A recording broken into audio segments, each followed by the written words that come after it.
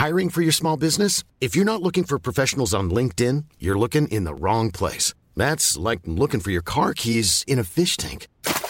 LinkedIn helps you hire professionals you can't find anywhere else, even those who aren't actively searching for a new job but might be open to the perfect role. In a given month, over 70% of LinkedIn users don't even visit other leading job sites. So start looking in the right place. With LinkedIn, you can hire professionals like a professional. Post your free job on linkedin.com/people today.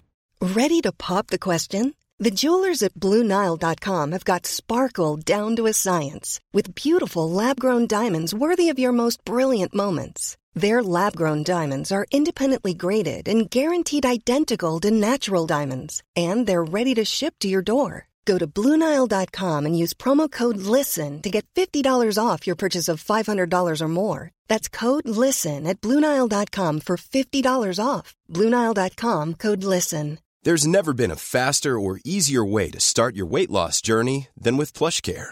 PlushCare accepts most insurance plans and gives you online access to board-certified physicians who can prescribe FDA-approved weight loss medications like Wegovy and Zepbound for those who qualify. Take charge of your health and speak with a board-certified physician about a weight loss plan that's right for you. Get started today at plushcare.com/weight loss. That's plushcare.com/weight loss. plushcare.com/weight loss. We all have to do some kind of work, and we've all had to work ever since we stopped hunting and gathering, and probably many people considered hunting and gathering work then. But is work something we have to do to earn our leisure in society, or is it rather more fundamental a human urge than that? Today I'm joined by Professor Jan Lucassen, who has just finished a comprehensive history of work through all human societies across time, and he's going to tell me more of this substantial subject. Welcome to Future Imperfect. Jan, welcome to the Future Imperfect podcast. It's a pleasure to have you here. Would you introduce yourself to our listeners, please? Well, I'm a historian, and I've written a book about the history of work from prehistory onwards, so from the beginning of humankind until now. And why have I done so? Because it's not just something that you do in a lazy afternoon. I've done so because of curiosity. I've always been intrigued by work and by working people, mainly, I think, because it fills most of our time. It's the most important occupation that we have in life, maybe apart from sleeping. That might come second.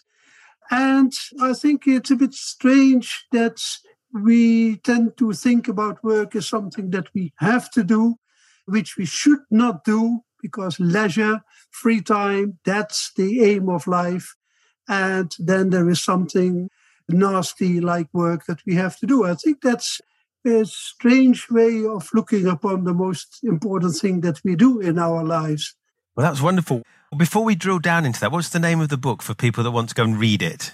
The book is called The Story of Work, A New History of Humankind. Wonderful. So I would imagine if you're going back to the very earliest days of humanity, work was about survival. Literally, I would imagine it was about gathering enough resources to survive in the environment. Was it? Or do we have any evidence of what work was back at the very early days, and then how you would define work? Maybe a definition first, because that's very crucial to the book. Okay. So to start with the negative, it's not just about the male industrial worker earning a wage. It's about all useful work, especially including household work. So taking care of the food, taking care of the children, and so including in that way not only men, but also women. Also, if they don't earn a wage for what they do, that does not mean that what they do is less important than what wage earners do, or employers do, or independent producers do. So it's a very wide definition of work that I apply. And while writing the book, I've become more and more convinced that this is the right approach. because otherwise it's just very accidental what you include and what you don't include. And because it has basically to do with how workers being remunerated. And the other aspect of it is that you have immediately, as a unit of analysis, not only the individual person working, but the household, because that's the basis of all our cooperation, whether we earn money for it, yes or no. And then the first part of your question, then going back to the beginning of our existence as humans. Yes, it's pure necessity, but don't forget it's also a necessity at this very moment. Imagine that you and me and everybody would stop working for, let's say, 1 or 2 weeks. We all would be dead. We would be dead completely. There would be no distribution. There would be nothing in the shops. The tap would not be running. The electricity would not work. It would be the end of humankind very, very quickly. So necessity is a basis of work. But having said that, that's not all. There is also pleasure in work. I think that's very important. And you just said, what's the evidence? Most important evidence for us as historians, of course, because by excavating, we can't see what our forefathers or foremothers did and thought hundreds of thousands of years ago. But we have the analogy of anthropology.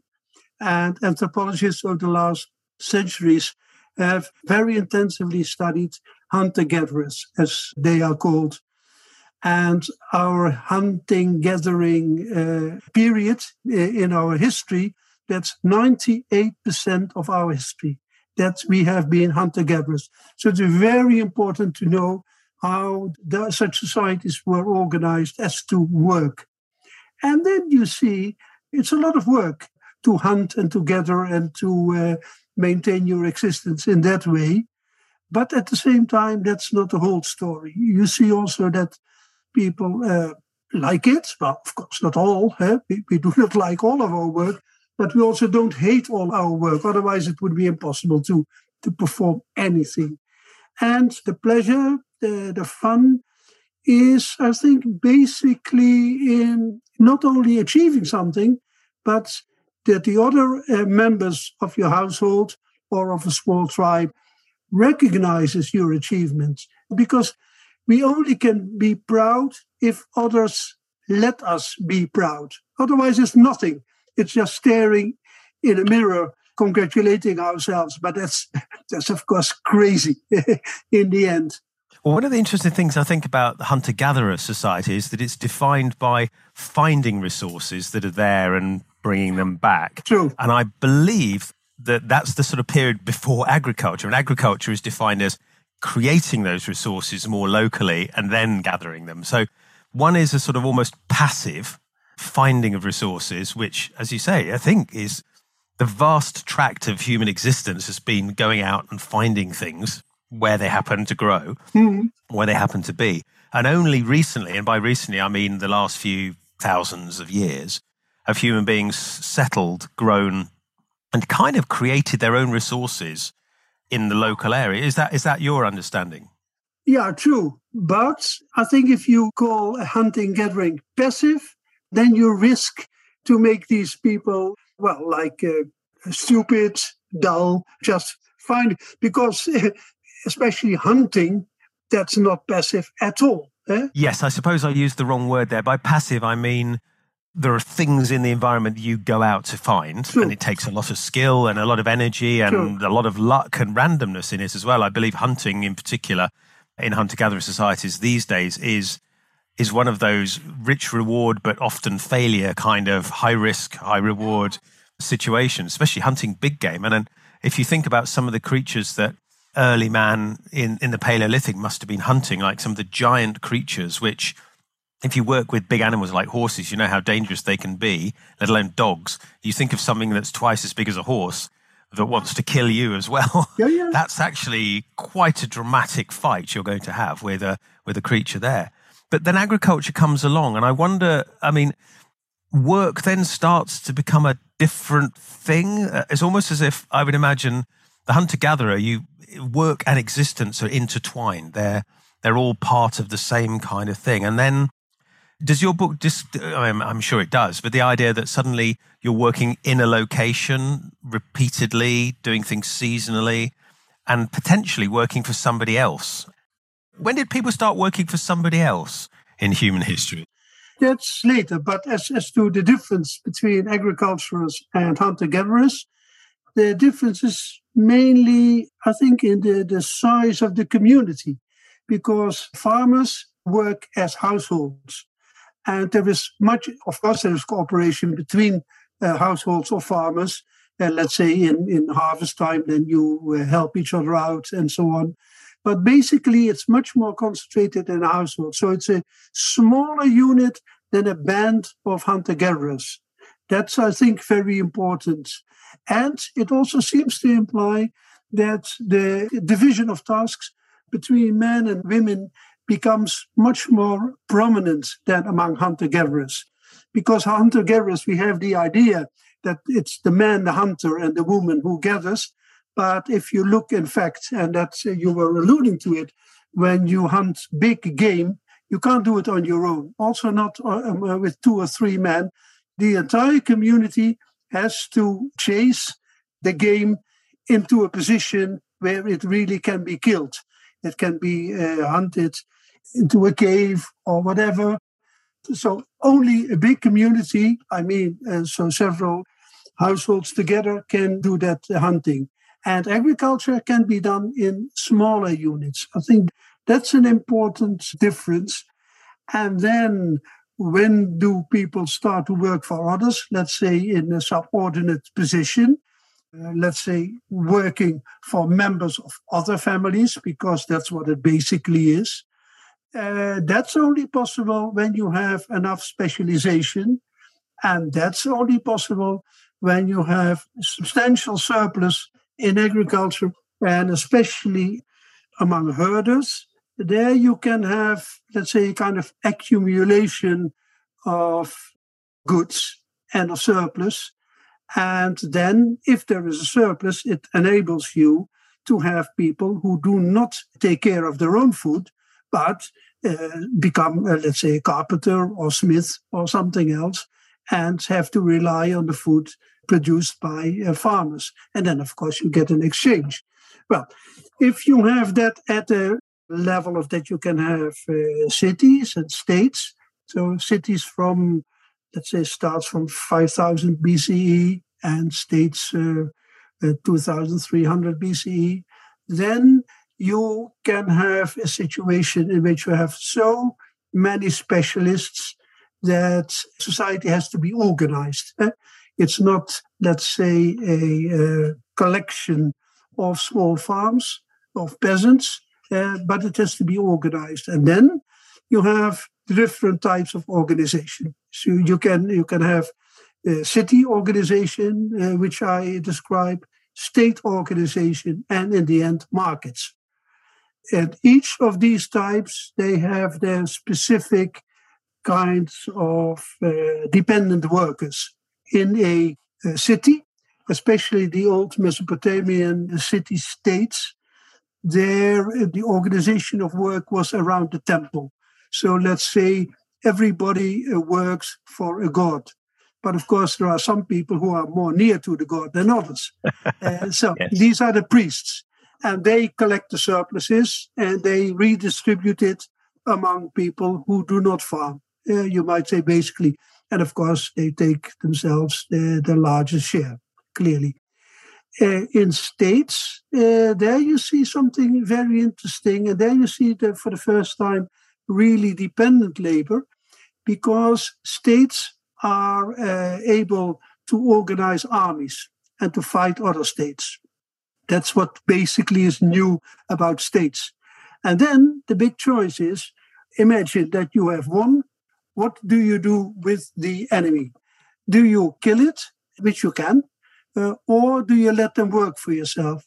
And then, you make them into slaves. So slavery is the first kind of dependent labor. So before there is wage labor, there was slave labor. And that's what you see in all big states, that they organize dependent labor in such a way. That's interesting, because you've got working animals as well. I would imagine that animals work as well. But that's absolutely fascinating that slave labor probably is one of the earliest forms for other people in many ways. You know, as you say, what do you do when you conquer? If you've got spare resources, you've got enough to feed an army who aren't growing food themselves. They defeat somebody, kill some people, but capture lots of other people. What do you do with that resource now? Those human beings require food to eat, but you don't want to integrate them. So then they have to produce. Yes. You are not just putting them in prison and feeding them, and that would be crazy. And besides, it would be completely impossible, of course.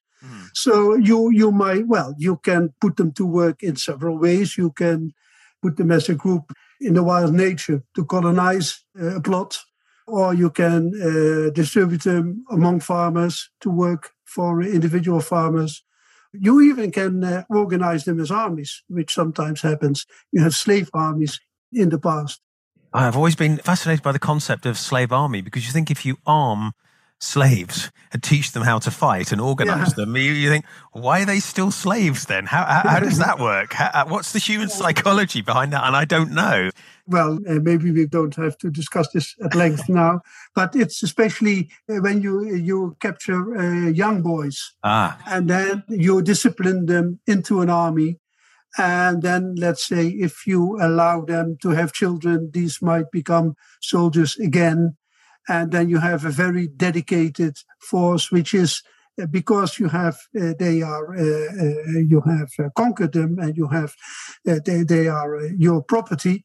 They are loose from any other society.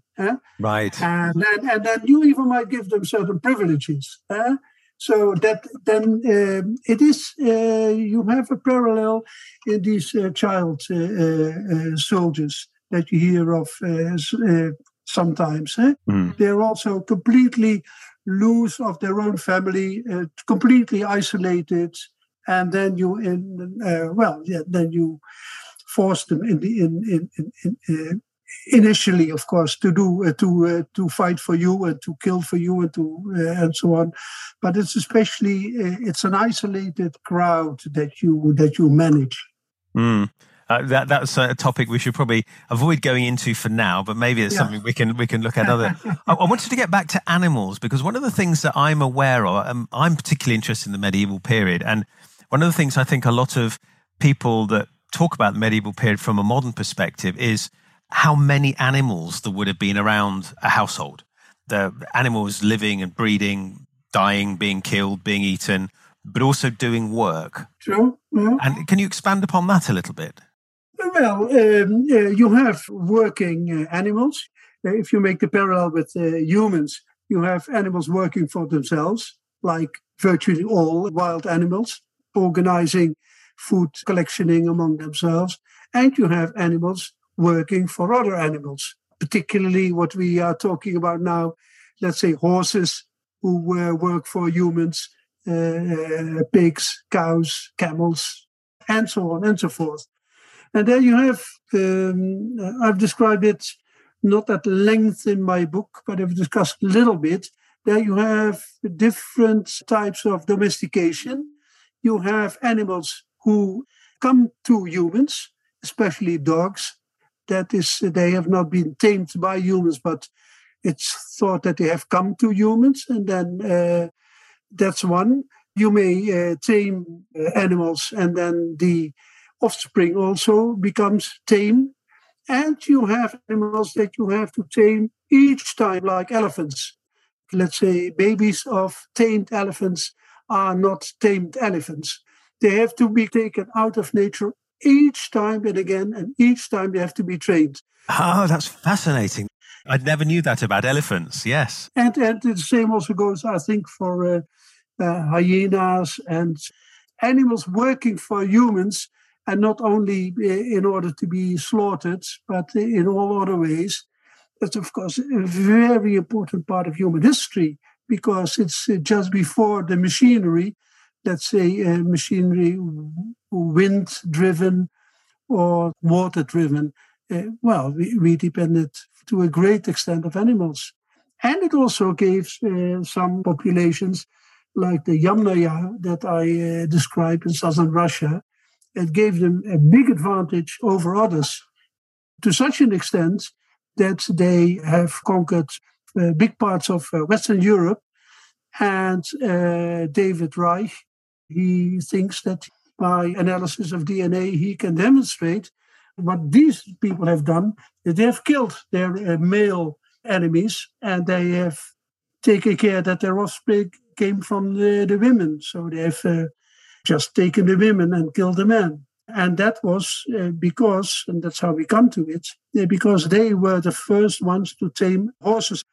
And then later on, they sold horses to the south, to Mesopotamia. And it's a long story, but it's a very gruesome story. But that's also a variety of organizing work. Yeah. I'm fascinated by the origins of horse training, because I have a vague notion that it might have been children that first were playing with the herds and following them as pets and climbing around them as children do, and realized that it was quite fun to ride a horse and you could make it go in a certain direction or train it to go. And I always wonder whether horse riding comes from children's play as much as any adult suddenly going, let's try and ride that horse. I wonder about history, about discoveries like that, you know. I haven't come across this, but big authorities are a man called Anthony, who has written all about the Yamnaya and the horses, and also a man called Khazanov, a Russian specialist in animal farming and especially herding and so on. But they don't mention this idea of yours. I'm not saying that it's impossible, but I've not come across it. I've not studied it at all. It's just I'm very aware how inquisitive and unthreatened by things like horses children are. I have to, when I've got children around my horses, I always have to be careful. A horse can be dangerous. And I realize I'm setting up fears in their head. Whereas before, they wouldn't. They'd clamber over them. And if the horse is good-natured, the horse just ignores them. I always felt that might be a plausible way where people went, hang on, you can sit on a horse and do something with it. And I don't think there was probably ever a time when there must have been a time when the first human being sat on the first horse. Yeah. But whether it then spread from there or whether it happened simultaneously in many places or roughly, you know, when did these things start, you know? Yeah, between 5,000 and 4,000 BCE in southern Russia and the southern Russian plains. Mm-hmm. These people had a big advantage, not only because of the horses they could tame, but also because of the metals they could find in the Urals, and because of the endless supply of salmon and other fish in the Dnieper and the Dniester and so on. So it was a combination of natural advantages which they've played out, and they are at the basis of the Indo-European society. That's quite a long time ago. So that predates the Mongols by many thousands of years. Many thousand years. Yes. Yeah. I'm going to have to look into that whole period because, of course, the origins of horsemanship, I'm fascinated by it. And it's gone in lots of different directions as well, and how big horses are. And, of course, it comes down to spare resources, doesn't it? Because it's something you mentioned right at the very beginning, which is once you have spare resources, once you have an excess, you can have specialists. You could have somebody training horses professionally. These horses, what I also described, but that's much later, let's say for the 16th, 17th, 18th centuries. I quote a proverb in India, which says, horses from the north and slaves from the south. So it is especially in tropical regions, it's very hard to raise horses. So the more south you come, the more you are dependent on importing horses from the north. That goes for Africa, that goes for Central Asia. And then, of course, the horses have to be paid. And one of the ways of paying them was by exporting slaves from northern India to Central Asia. Oh, so they swapped slaves for Horses? Well, maybe not necessarily directly 10 slaves to one horse or something like that. But in fact, if you think about exports and imports, that's basically what happened.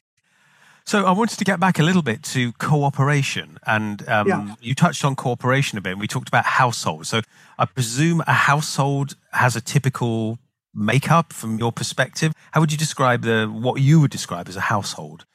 Well, a household is income pooling and unit, and mostly of the time it also means that you consume together on a daily basis. Not always, of course, because members of the household can be away for some time as temporal migrant laborers and so on. But basically, that's what it is. And you have the age differences. Of course, it's also a training unit, you might say. And it's interesting that at a certain point in time, then comes the moment when either children leave the household to join another household, or that members of other households come in as brides or grooms. And there you have the different systems in the world where either the women go to the household of their husbands and become subservient to their in-laws. India is a good example of this. Or men leave the household and become members of the household of their brides. And in the first type, you see, it seems, I'm following anthropologists, much more inequality than in the other type. So if women leave to join a household, that tends to generate more inequality. Yeah, and especially if they leave, as also the Indian case shows in the past, at a very early age, but also in China. So let's say at age 10, 11, 12, of course, then you haven't had a chance to develop yourself. And so from the authority of your father, you go under the authority of your father-in-law and also of your husband, who in those cases sometimes has a much older age. So then, let's say, boys of around 20 marry girls of around 10. And of course, thinking about work and to what extent can you determine the way you work, that has a big impact. If you thought the only way to get a more defined jawline with natural-looking results was through surgery, think again. Juvederm Volux XC is a non-surgical injectable gel filler that improves moderate to severe loss of jawline definition and can help you achieve natural-looking results with little downtime. Even better, this improved definition lasts up to 1 year with optimal treatment. No maintenance required. Improve jawline definition for a smooth, sculpted look with Juvederm Volux XC. For important safety information and to find a licensed specialist, visit Juvederm.com. That's JUVEDERM.com. Not for people with severe allergic reactions, allergies to lidocaine, or the proteins used in Juvederm. Common side effects include injection site redness, swelling, pain, tenderness, firmness, lumps, bumps, bruising, discoloration, or itching. There's a risk of unintentional injection into a blood vessel, which can cause vision abnormalities, blindness, stroke, temporary scabs, or scarring. Talk to a licensed specialist to find out if it's right for you. Burrow's furniture is built for the way you live. From ensuring easy assembly and disassembly to honoring highly requested new colors for their award-winning seating, they always have their customers in mind. Their modular seating is made out of durable materials to last and grow with you. And with Burrow, you always get fast, free shipping. Get up to 60% off during Burrow's Memorial Day sale at burrow.com/ACAST. That's burrow.com/ACAST. burrow.com/ACAST. Yeah, I mean, there's so many different ways. Because I was also thinking about the unit, the household, because it wouldn't necessarily be one man, one woman in some cases, would it? Most of the time, that's the case. Okay. So let's say polyamorous, if there is any amor involved in it at all, is more of an exception. Okay. Yeah. So so what we think of as what I think of as the nuclear family, one man, one woman, children, is a sort of fairly fundamental component of human society going back a long time. Yeah, and as I said, it can be 3-generational, but of course that depends a lot on the life expectancy. when people do not grow very old, then there is not much chance for a multi-generational, or not for a very long period of multi-generational households. I was interested in you talking about the priesthood, if you like, the very early city-states that were many thousands of years ago. About, you said they were organized around the temple, and the excess was given to the temple, and the priests sort of claimed quite a lot of that excess for themselves, almost certainly. And that's the beginnings of hierarchy, isn't it? And politics, I suppose. It is, at least it's a much higher degree of hierarchy than in households. And it is interesting to think of the way people could sustain it, because in the hunter-gatherer society, there is a high degree of egalitarianism. There are not many big differences. Of course, there are some differences, but let's say in the group is small enough that they can check each other, that everybody does his or her best to a certain extent. And then you divide the food according to this. But it's not very easy in a small group to do nothing and just to get as much as from the others. You can imagine. In such societies as the earliest city-states, there is a bigger chance of inequality, especially that the top of society gets a bigger share. And then this grows a problem among, let's say, the common man. Why should Mr. Johnson get more than me? This is only possible if you have a shared ideology. And that's because it's not by accident that God is the center. And the ideology is that you produce for the God, not for the priest, but for the God, that if you have a shared ideology, that this gives meaning, it protects society, it's good for the commonwealth, then you can have such forms of still limited, but still inequality. And that's very much in general. There are two ways of a sustainable, unequal society. One is force, let's say like apartheid or concentration camps and so on, brute force. But that is, of course, not very sustainable in the long run. And the other is an ideology which tells you that this is good. You might think that inequality is wrong, but in the end, it's good because, and then you can fill it out yourself. With a god or a power or some kind of entity that, or even, let's say, in communist Russia, where the elite had, of course, a lot of privileges. This was good because society as such was good, and they were making sure that society went into the right direction. And, of course, another alternative is what we have in our society, which we call a capitalist society, that we say, well, there is inequality, but why is this so? Not because we want inequality, no, it's the outcome of the market process, and it's good because it makes people do their best, etc.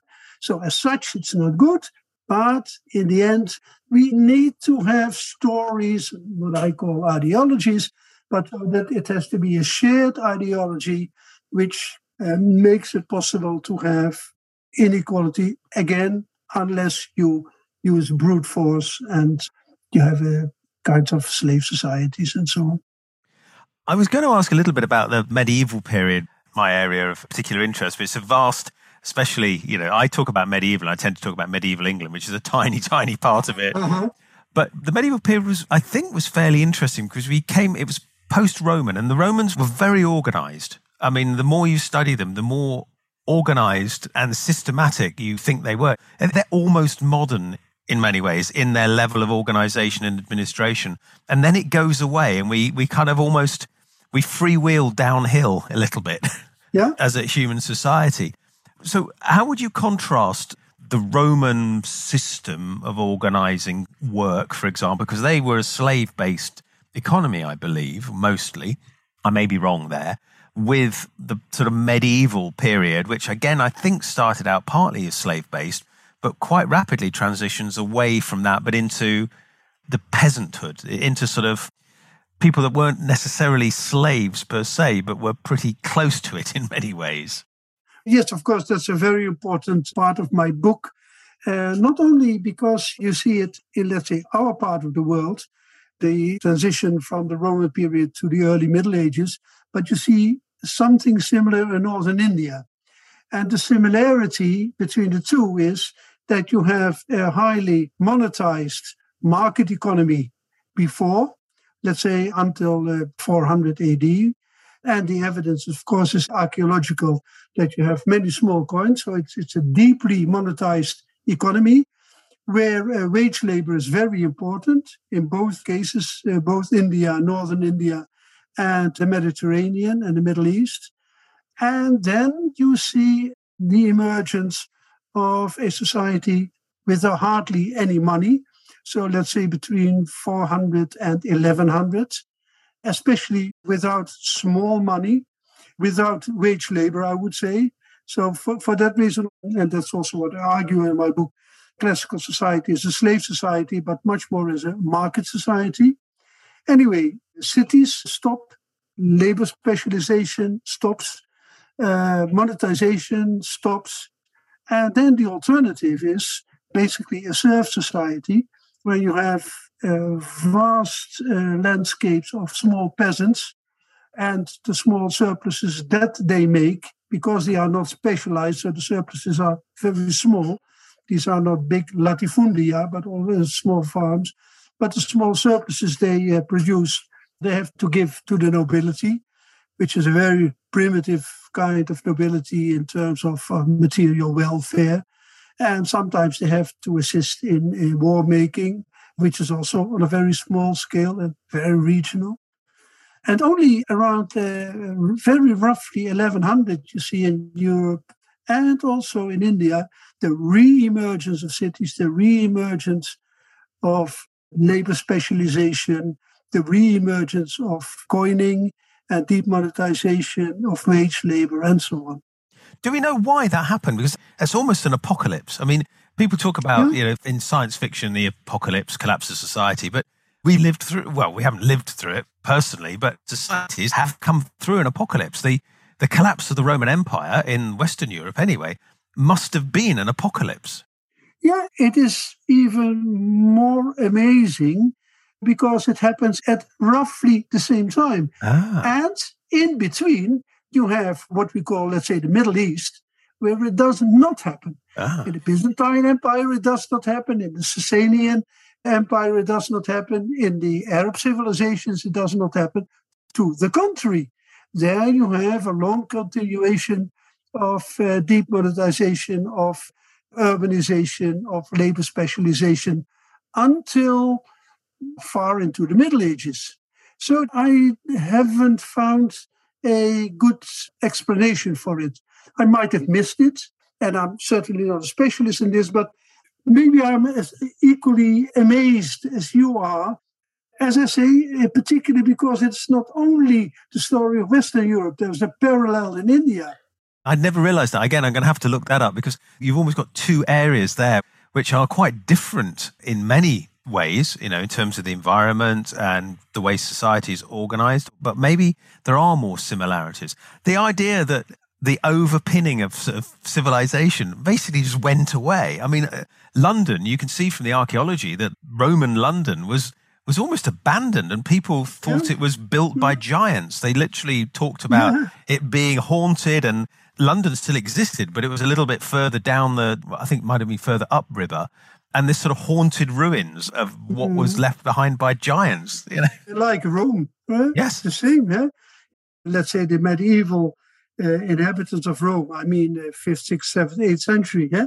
They could just hide in a small corner of all these big buildings. Yeah? Yes. It's definitely an area of history I want to explore more, because the idea of giants in the past and people building fantastic things probably starts back then, at least, if not before. But, seeing these massive things that you can't build anymore and wondering how the ancients had the money to build this fantastic building, and you're squatting in a corner with you've got pigs in the forum or whatever, and you're growing vegetables out the back where there used to be a bath. Yeah. And it took society an awfully long time to come back from that. I mean, as you say, money.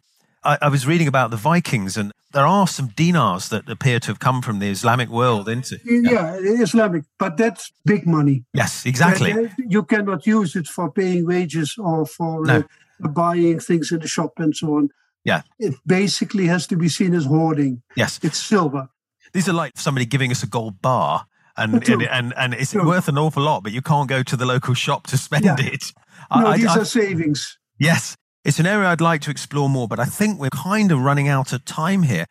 I want to finish on the value of work. So in the medieval period, there was sort of lockdown on how much you could pay somebody for a day's work. Has there been a sort of, it's not monetary value, a kind of value of one human being's work, physical work in a day? Has that been relatively stable throughout much of history from a work perspective, or has it varied wildly?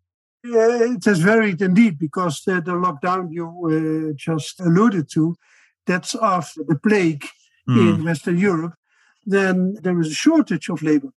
And the laborers realized very well that this enabled them to ask more for their work. And that's what they did. And then you see, as a reaction, all over Europe, authorities, in England, of course, the Statute of Labor and so on is the most well-known, but you have had such initiatives all over Europe to curb remuneration of labor. It didn't work either, though, did it, really? I mean... it did not really work. It worked to such an extent that you could force beggars to work for a boss for a minimum wage, and poor women and children and so on. But no, it did not work. The market was stronger. And in fact, talking about wage laborers, let's say from those periods onward, so let's say from 1100 onward, you see always this tension between the work that you do and the remuneration that you get. And this, I think, basic idea that there should be a fair remuneration. And if that is not happening, then you have two solutions. You might say that you have the market solution, which in fact is that you try to change boss, which you can do after the feudal period, or not only the boss in the town or village where you live, but you go to another city or another town, and that's urbanization. So that's migration is one of the main answers. And because urbanization depends totally on immigration, because cities in general have a negative natural outcome. So more people die in the city than they are born. So they depend on immigrants, especially to grow. So that's one. And the other is collective action. That if the, let's say, what I call the individual strategies don't work, then you try, or you might try, collective strategies. And you see it in craftsman guilds and journeyman guilds and their actions.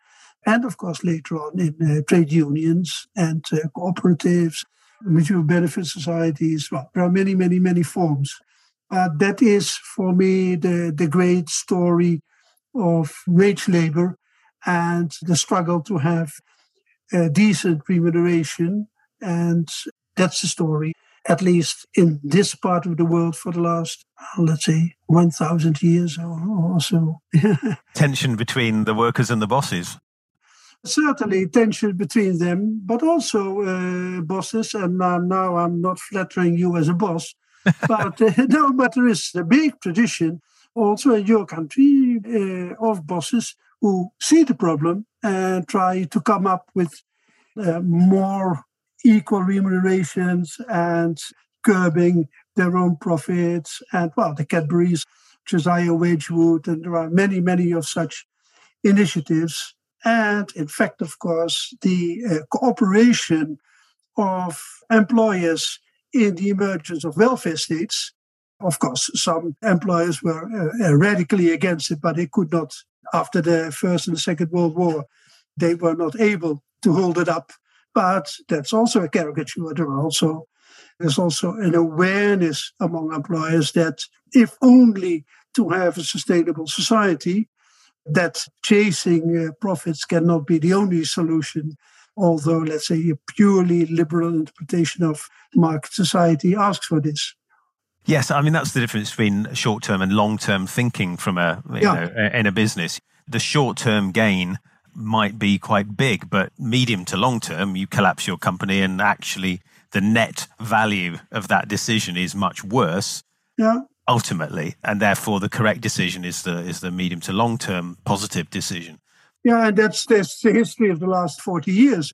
The big turn around 1970s, 1980s, where we have been trying this liberal model. And if I'm not mistaken, we are now again at a point where a lot of people ask themselves, well, was this so wise? And is this how we have to continue?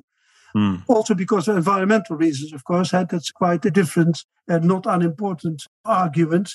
And massive impacts. I think that this pandemic that we're still going through, hopefully towards the end of it, but nonetheless still firmly in a, I think, society-changing historical event that we're actually living through. I think there will be ramifications from changing work patterns that will echo for many, many decades ahead. I've certainly noticed it amongst people I work with. People are changing the sort of work patterns which almost came from the Industrial Revolution, that you've got to be at the factory at 8, you work and you stop at 5.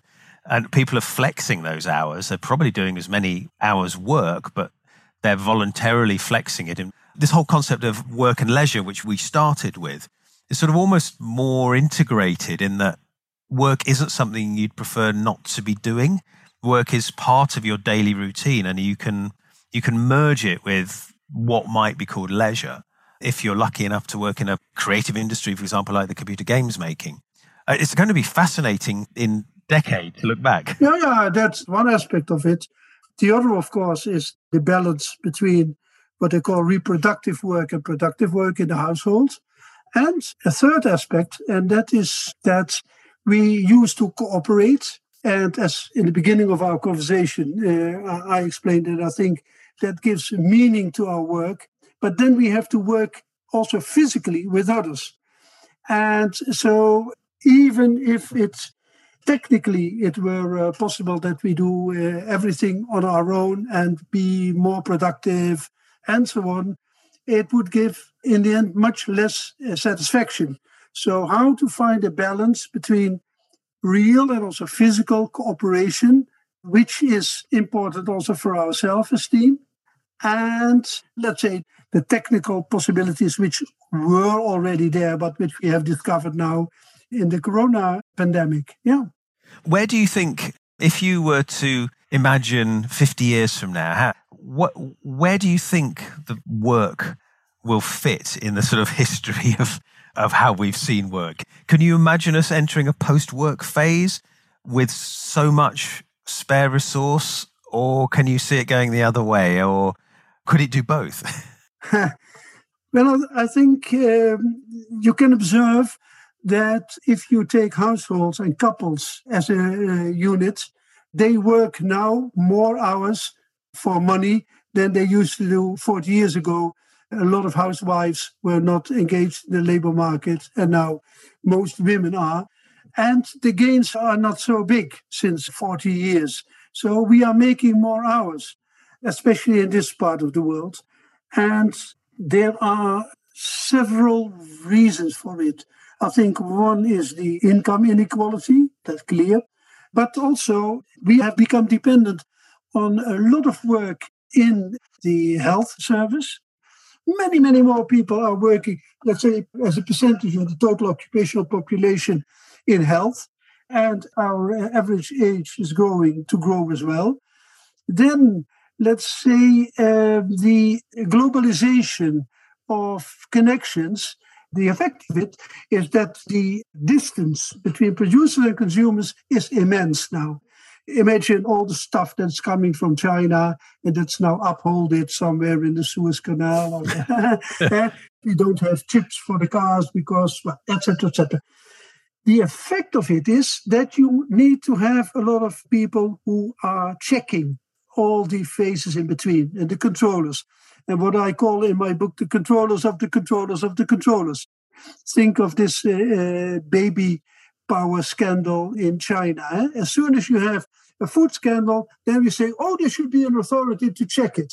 Why haven't we seen it? So we are endlessly, because the links between us humans have become so long, in order to be sure that we get the stuff or the service that we want to, and that there's no abuse, a lot more of jobs are being created.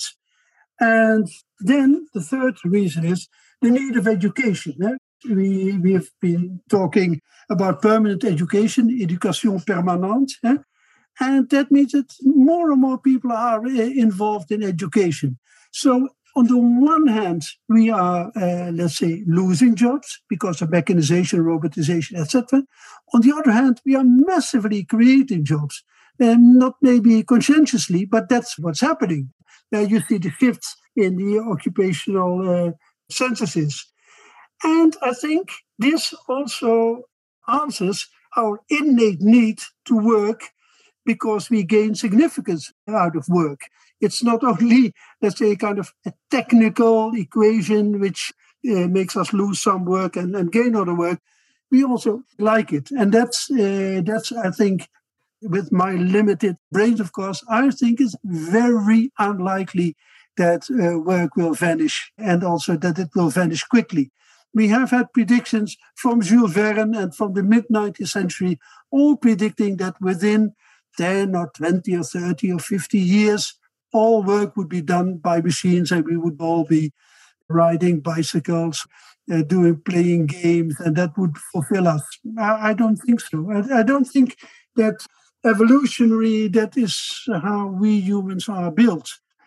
But if you ask me what I think, what will be the development, that's one thing what I think of. The other is, of course, this crucial fact of fair remuneration. And there we have now, since 20, 30 years, you see a world emerging with competing value systems.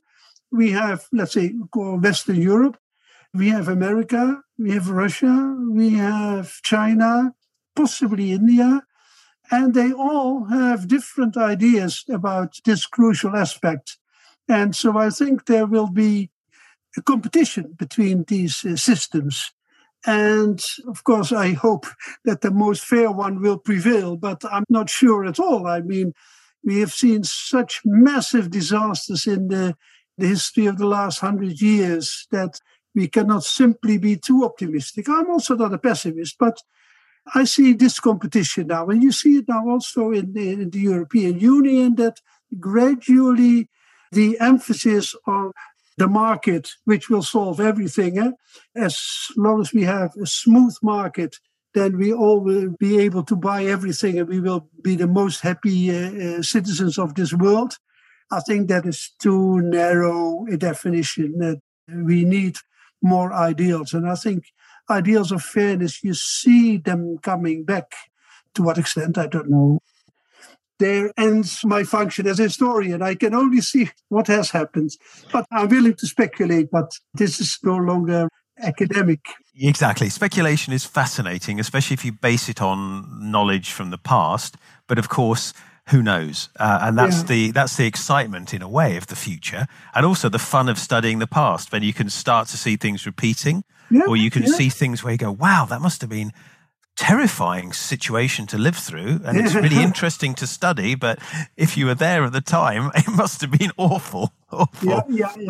We've chatted for a long time, and thank you so much for having a conversation with me, Jan. I really appreciate it. It's been a delight. And your book again, for people that want to find out more about it? Yeah, it has been published by Yale, and it's The Story of Work, A New History of Humankind. Wonderful. I've really enjoyed talking to you. Thank you very much. Thank you, Jason, for the opportunity.